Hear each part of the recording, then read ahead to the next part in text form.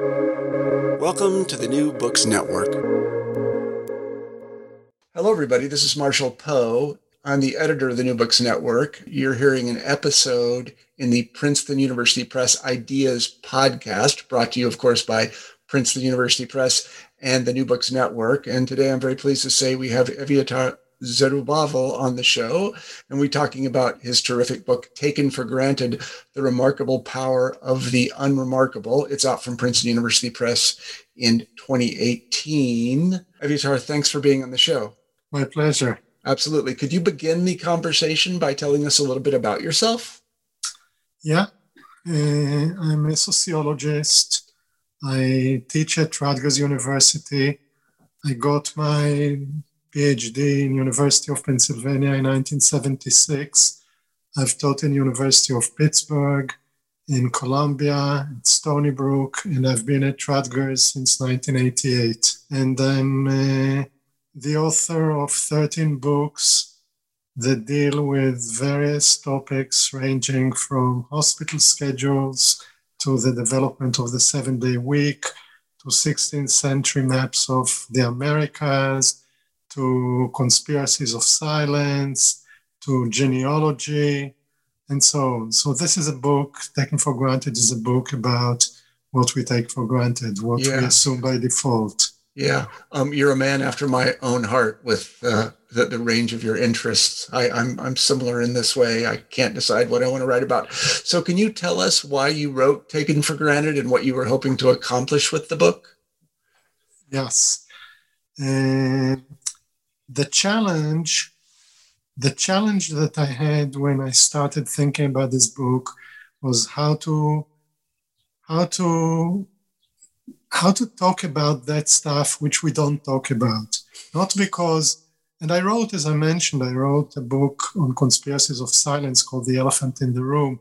But this is different. This is not about the stuff that we deliberately not talk about, but the stuff that is just stays there in the background because it's assumed by default. So why talk about it?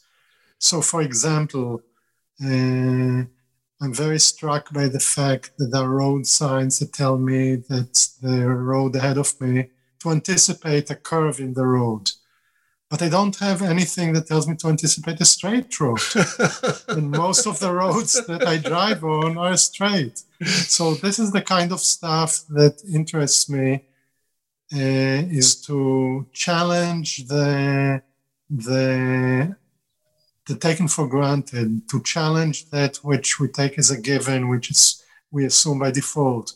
Why is there a term such as openly gay, but there isn't a term such as openly straight, for example? Why is Barack Obama perceived as a black man whose mother was white rather than as a white man whose father was black?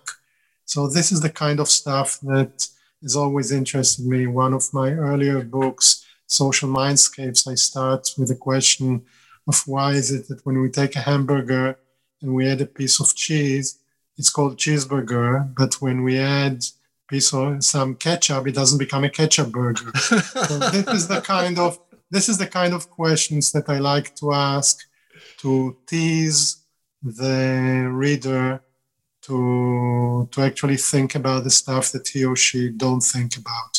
But it's actually the stuff that the world is made of. Yeah, absolutely. That's fascinating. I really like the point about the hamburger and the cheeseburger, as somebody who likes hamburgers and cheeseburgers. So the distinction between marked and unmarked is fundamental to the book. Can you tell us a little bit about this distinction and give us some more examples? Yes, the distinction is actually, I'm borrowing a distinction that a couple of linguists, semioticians, Roman Jakobson and Trubetskoy, developed in 1930. So it's been, within linguistics, it's been a very important distinction between voiced and unvoiced, for example, and so on. But it stayed within linguistics for more than 50 years. And then I was working on a book on the week, the history of the week and the phenomenology of the week. And I noticed that there were two very different 7-day weeks historically. The Jewish 7-day week, which later became also the Christian and the secular, and the astrological 7-day week, where all the names of the days of the week in English, for example, still are derived. And I noticed that the difference between those weeks is that in the Jewish week, you have 6 days that don't have any meaning. And seventh day, the Sabbath or Saturday, that is the marked day. In the astrological week, it's not like that. So in Hebrew, for example, to this day, the days of the week are called first day, second day, third day, fourth day, fifth day, sixth day, and Shabbat, the Sabbath. So they are named after the Sabbath. On the other hand, in English, for example, there's a day of the sun, the day of the moon, and so on and so forth, and all the days are marked. So I started realizing that there's a great potential for sociological theorizing if we take this distinction from linguistics between marked and unmarked. And so basically, this is the difference between a cheeseburger and a non-ketchup burger. Okay, this is the difference between having on the train a car that says quiet car, and the other car is not marked as noisy cars, because you know that they're noisy. Or when you drive in a city and there is a lane for bikes and it says bike lane, or there is a drawing of a bike, but you don't have any drawings or terms such as car lanes, and so on and so forth. So there is if I'm invited for dinner and I'm vegetarian, I'm expected to announce that I don't eat meat. If I'm invited to dinner and I do eat meat, I'm not expected to announce that I eat meat. So there's this asymmetry, and I talk about it as semiotic asymmetry between marked phenomena and unmarked phenomena. And what's interesting, of course, sociologically, is that they are collectively marked and collectively unmarked. It's not just about an individual's decision to mark the world. It's about the fact that the world is culturally marked or unmarked for us collectively. Mm-hmm. Yeah, I wanted to actually, you've prompted a thought, and that is there are idiosyncratic markings in the sense that there are some things that individuals will notice constantly and repeatedly that the collective will not. That's kind of an aside. This just occurred to me. It's true. I can say, for example, that something happened a week before I fractured my elbow. But you won't know what I'm talking about, right? Yeah, because you didn't know that I fractured my elbow. Yeah, that's exactly right. Phobias, things like this. I'm also thinking of, I guess, what we might call kinks or something like this. The person that is really excited about female shoes is going to really note female shoes all the time, whereas I don't know anything about them, or nor would I ever see them. Yeah. As you just said, it's about noting. It's about noticing. So I wrote, before Taken for Granted, another book called Hidden in Plain Sight, which talked about the distinction between figure and background, figure and ground. And it's much more about perception. This book is much more on the use of language. Mm-hmm, mm-hmm, mm-hmm.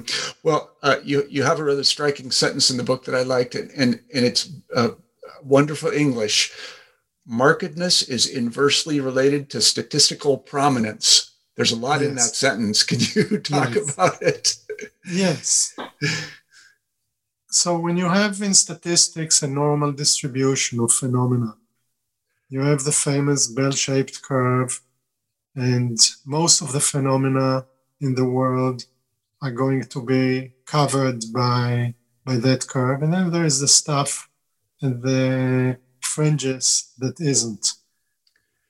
Well, that stuff in the middle, which is most of reality, is not marked. There's no reason to mark it, because we assume it by default. So we mark the stuff. So for example, if you are very promiscuous, for example, and you're called a slut, If you are the reverse of that, you're called a virgin. But what about all the stuff in between? Most people, most adults at least, are neither virgins nor sluts. Why isn't there a name for that? Precisely because it's semiotically superfluous, redundant. You don't need, because you assume that. So the same thing as I said before about the absence of the semiotic absence of a term such as openly straight is that you assume that people are straight. If they're not straight, then they're going to announce it. And that's the openly gay. Mm-hmm. But openly straight, there isn't such a concept. Mm-hmm. There's a concept such as polyamory, but there's no concept such as monoamory. Yeah, that's a good point. So then colloquially, we might say that we don't really talk about the usual, we talk about the unusual, statistically unusual in the technical sense, unusual. Exactly. See it, yeah. It's the extraordinary, it's the special. It's really a distinction between specialness and ordinariness. Mm-hmm. And when people, so I mentioned, the whole thing about perception, figure and background. If you want to blend in a lot of environments, you're going to wear blue jeans.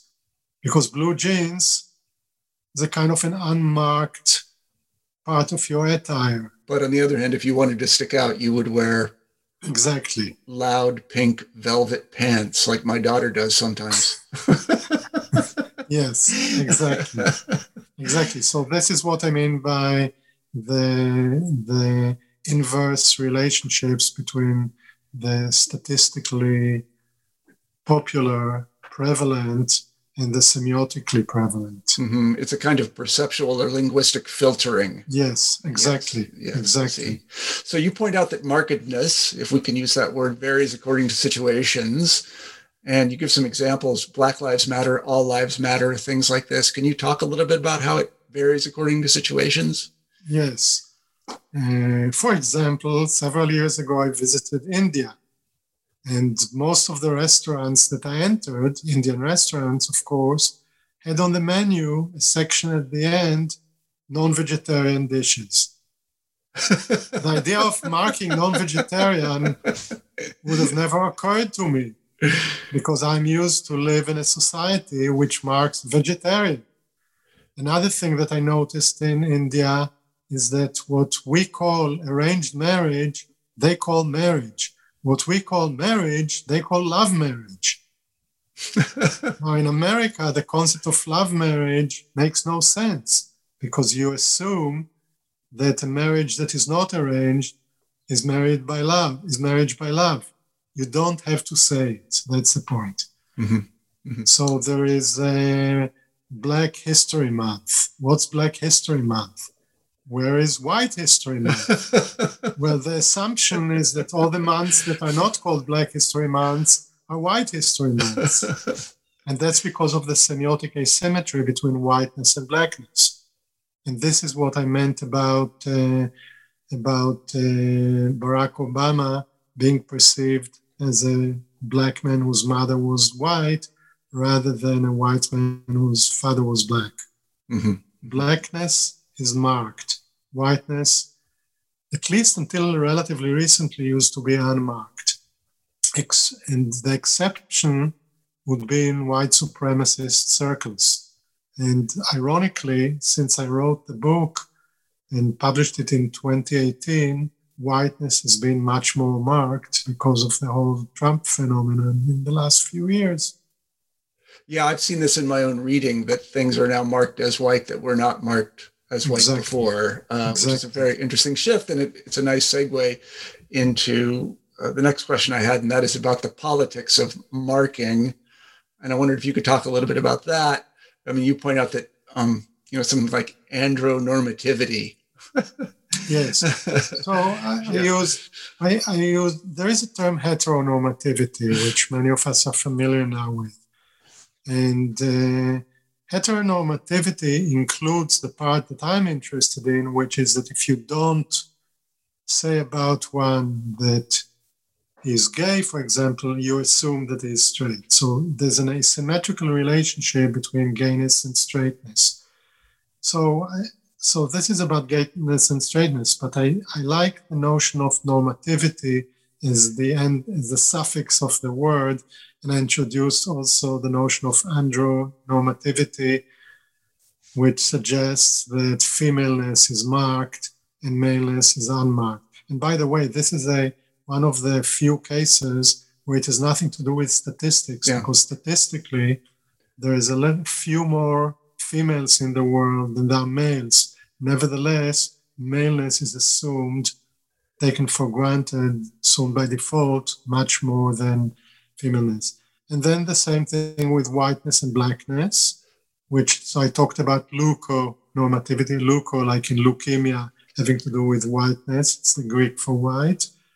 And the same thing I talk about ableness, able-bodied normativity, which suggests that unless I tell you that I have a disability, you'll assume that I am able-bodied. So this is why there are buildings that are marked as wheelchair accessible buildings. I've never seen a building that is marked as foot accessible. That's a very good point. You have another striking line in the book, which I liked again in wonderful English. Unmarked identities are not even considered identities. Yes. So I really haven't addressed yet what you asked about the politics. And go ahead. I was going in that direction. Part of political dominance is the privilege of not having to mark yourself, not having to be marked, staying unmarked, being assumed. So you see it in the case of whiteness and blackness very clearly. There's a book about Obama called President While Black.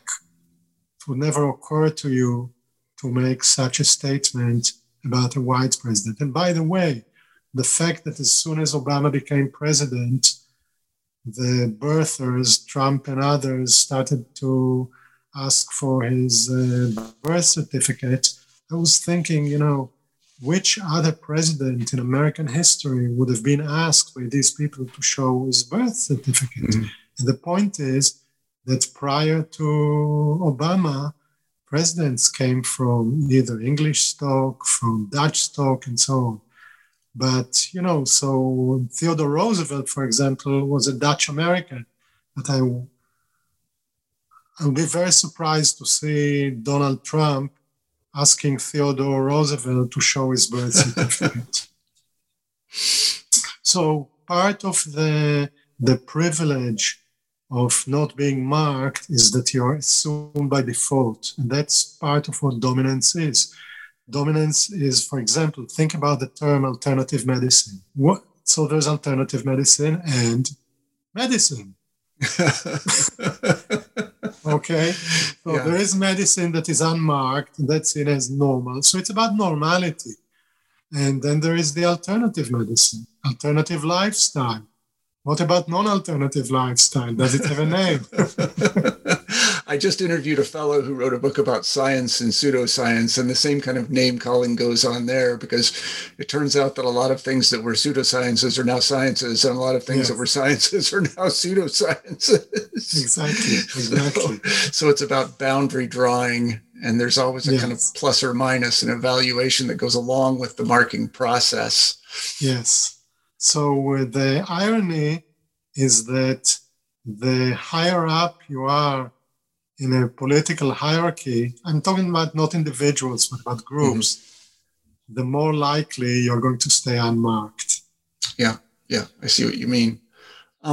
You talk about the process of foregrounding, and I've seen this happen a couple of times. We mentioned it a second ago, in the sense of things being now marked as white that were not marked as white as for. I studied Russia, and I saw this happen in Russia in the 1990s when in the 1980s, really, when Soviet really meant Russian.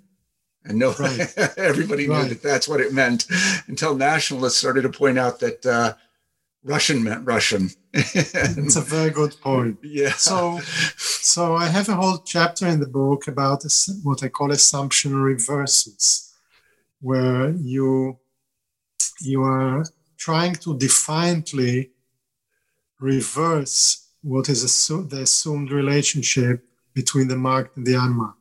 For example, there's a term that was introduced some time ago called cisgender. And if you're familiar with the term, it's almost normal to use it. A lot of people, and especially when I wrote the book 3-4 years ago, never heard of that term.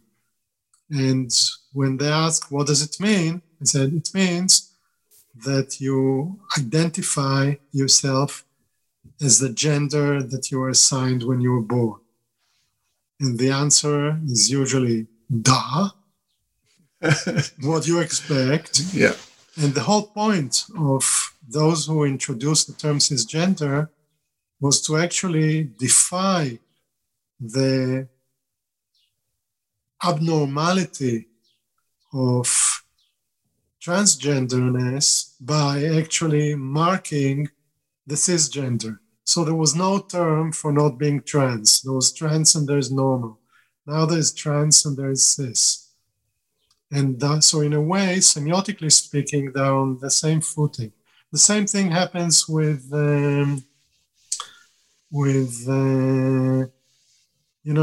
neurological disorders, that there's an assumption that if you have, for example, if you're on the autism spectrum, you're going to be marked.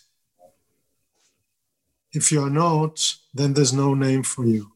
But now there is a term for, neuro, quote unquote, normality. Yeah. And the reason that you have such a term is to stick it to those who won't like the conventional asymmetry.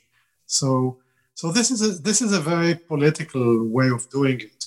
But it's also done, in humor. I'm quoting a comedian who said, why do we talk about corn on the cob? Corn is naturally on the cob. We should talk about corn and corn off the cob. It's very funny. And actually, it's very interesting.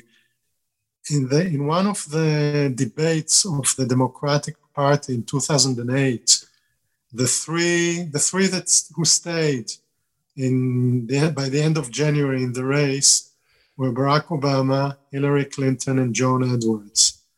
And Obama was asked if he thinks that the 2008 election is going to revolve around race. And part of his answer said, well, you have to admit that this election, the Democratic side is bringing the first Black person, the first woman, and John Edwards. And he did, and John Edwards, he waited, the timing was perfect, because when he said John Edwards, everyone burst out laughing. Yeah. Because John Edwards, it's the most white name that you can think of. Yeah. So it's, what are you going to say? This is the first white candidate? Right. Yeah. He's so profoundly unmarked. Yes, so this is humor, but in the book, I also talk about assumption reversals like this that are done artistically, like a lot of the admiration that we have for pieces by someone like Moritz Escher, for example, or René Magritte, are about these reversals.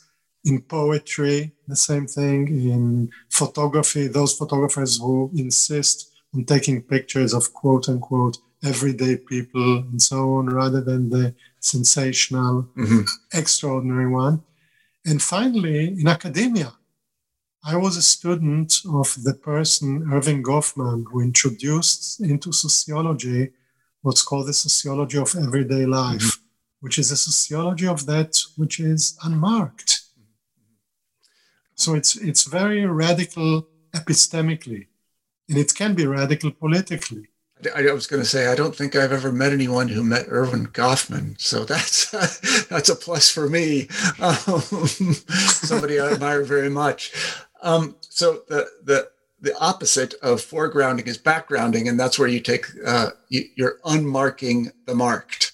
Right. The way that throughout the book, I use the metaphor of a scale, where you have basically two parts, one which is high and one which is low, if you talk about asymmetry.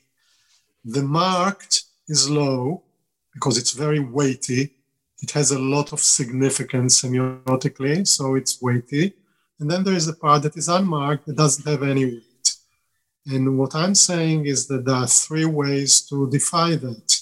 One is to mark the unmarked, to take the pen that is higher and move it lower.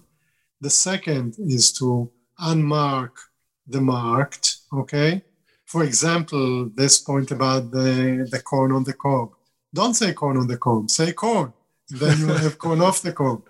Don't say, the Women's National Basketball Association, because you don't have a men's National Basketball Association. The same thing with, Morgan Freeman made this attack on the idea of the Black History Month. It says, you don't have a White History Month, so why do you need Black History Month? Mm-hmm.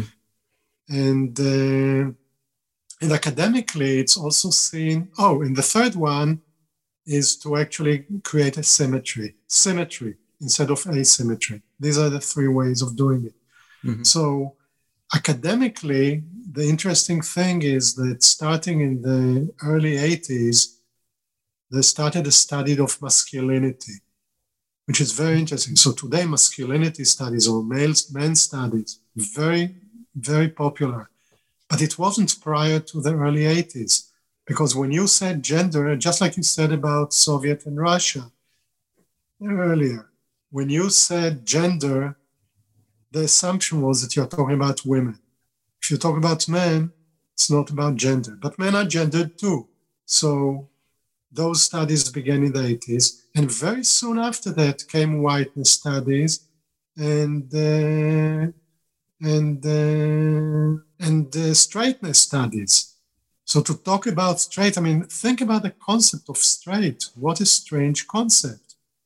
You can say that gay is a strange concept too, but gay has been accepted as part of social reality that you mark, whereas straight is something that to think that one would identify oneself as straight, I can't imagine that 50, 60 years ago.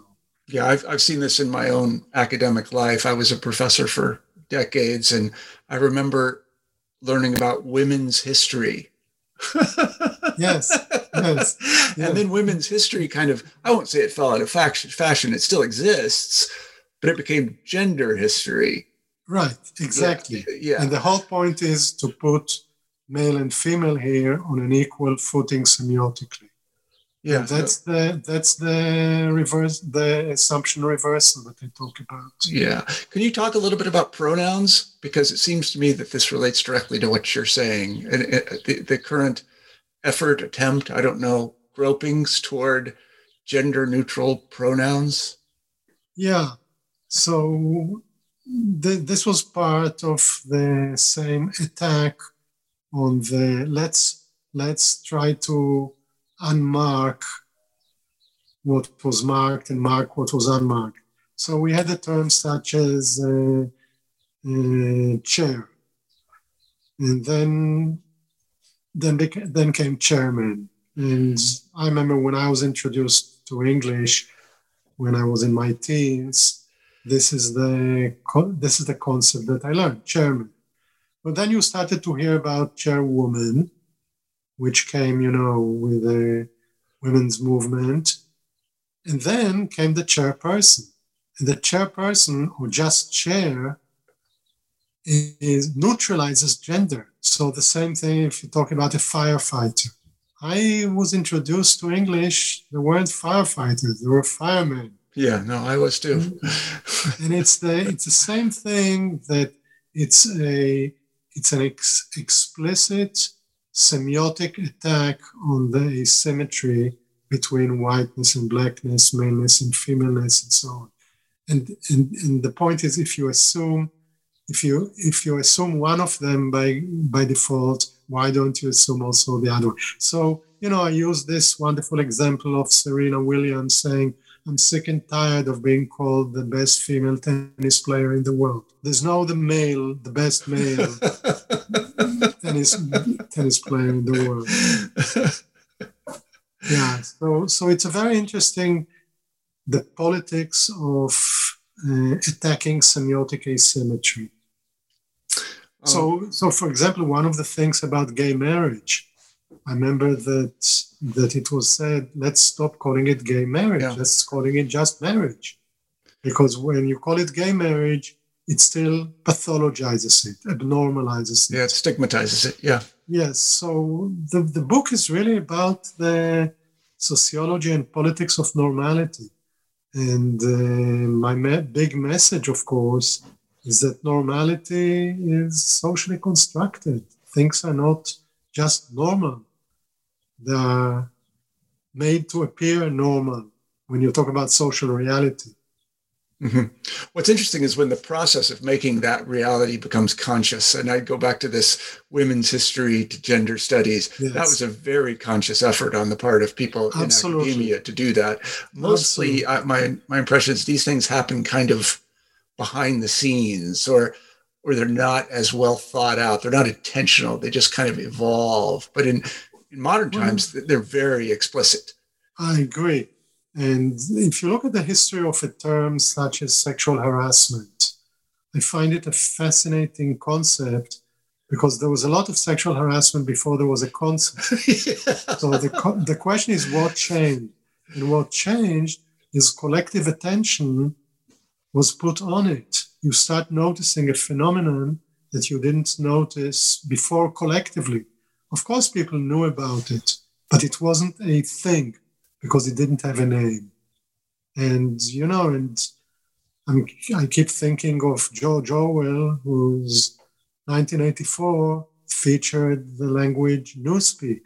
And the point was in Newspeak is that you have to remove a lot of words from the vocabulary, not because specific words were problematic, but because there were too many words. And because there were too many words, you could express many ideas, which Big Brother and company didn't like. So you shrink the vocabulary.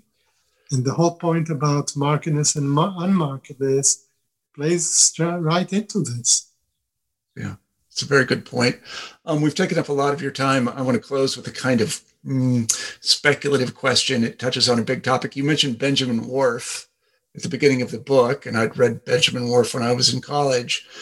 And the question really has to do with whether language structures thought, and that's what Whorf thought, or whether it's kind of the other way around, and that is experience structures language. Yeah. I think it's both. I actually wasn't introduced to Whorf in college, so you are actually lucky. I discovered him by myself after I graduated, and I couldn't believe my eyes and my brain, thinking about his ideas. Now, Whorf himself was not a determinist, but I think that his theory was taken to be linguistic determinism. And I don't believe that Whorf thought that all thought comes from language. But he did make the point that language gives you the tools to think about things that you might not have thought without it. I make a point in the book about concepts such as white trash. When I came to America and I first heard the term, I couldn't believe that I heard it. And I started asking people, how do people use this term? It's such a racist term. And English-born speakers said to me, what are you talking about? So I said, so what's white trash? And they say, well, it's a poor person who lives in a trailer and blah, blah, blah, like the people that we see in no man's land now. Yeah. And I said, wait a second, but what do you highlight here? The fact that he's poor or the fact that he's white? Because what I hear is that it's the surprise is that poor person is white. Yeah. Because if that poor person was black, would you say black trash? It would be semiotically superfluous. Yeah. From a racist standpoint. Yeah, there's definitely a hidden assumption behind white trash. Yeah, exactly. That most and the Americans same thing, realize. Yeah, the same thing, with the notion of domestic rape, marital rape. What's marital rape? Why do you use the term marital rape? And when it started, the first people who used it to make a political point that rape occurs in marriage too. That women are not property of their husbands, wives are not properties of their husbands, and so on. Okay, but today, when I hear marital rape, I hear it differently. I hear it kind of, this is rape light. It's not real rape. It's date rape. It's marital rape. And it defeats the purpose, of course. Mm-hmm. Mm-hmm. Mm-hmm. Well, thank you very much. That it's been a fascinating conversation. We have a traditional final question on the New Books Network, and that is, what are you working on now? So what I'm working on now is actually at a very, very early stage. But I'll tell you what I was working on and completed after taking for granted. Okay. So fair enough. So I published a book in November called Generally Speaking, an invitation to concept-driven sociology. And it's a methodology book. But what I mean by methodology is a how-to book on how to do concept-driven research that doesn't begin with data and doesn't begin with big theory, but begins with concepts such as conspiracy of silence, concepts such as genealogical relatedness, concepts such as background, concepts such as default assumption, and so on, and concepts such as distinction or boundary. And I wrote a number of books that started like that and developed in a way that people found very idiosyncratic and were very interested in, so how do you do it? So I actually wrote a book on how I've done it, and I'm not the first person who have been using concept-driven thinking in sociology. And, we mentioned Goffman before, obviously one of the kings of that. But no one had ever written about how to do that. And that book is a book about focusing, how to notice, how to focus, a book about how to use examples, how to transcend context, meaning how to look at comparisons that are cross-cultural, that are cross-historical, that are cross-domain, that are cross-level, and so on, and arrive at analysis of patterns that are trans-contextual, that transcend context. And so these are big words to talk about what is actually the book is about, which is how to identify parallel patterns in different domains, in different cultures, different historical periods, and so on. So, for example, in The Elephant in the Room, as I say, I wrote about conspiracies of silence. Well, conspiracies of silence where? Anywhere. Because to my understanding, the conspiracy of the silence that a family exhibits around the drinking of one of its members is very similar to the silence that an organization exhibits by the corruption of one of its leaders. Everyone knows it, but no one talks about it publicly. And so I talk about things like sex, like the Holocaust. A lot of the stuff that developed into euphemisms. Why euphemisms? Because you can't say a certain thing. And the euphemisms appear about the Holocaust and appear about sex. What's the connection between the Holocaust and sex? It's actually almost sacrilegious to compare them. But deep down, there are going to be certain patterns, such as avoiding something, using a euphemism to talk about during the war, or to talk about the Holocaust, or talking about down there, about sex. they're very similar to my mind. Well, that sounds absolutely fascinating. And maybe we can have you back on the show to talk about that book. Let me tell everybody that we've been talking to Evyatar Zotobobul about his terrific book, Taken for Granted, The Remarkable Power of the Unremarkable. It came out from Princeton University Press in 2018. I encourage you to go out and buy a copy of it. Evyatar, thank you very much for being on the show. Thank you. My pleasure. Yeah.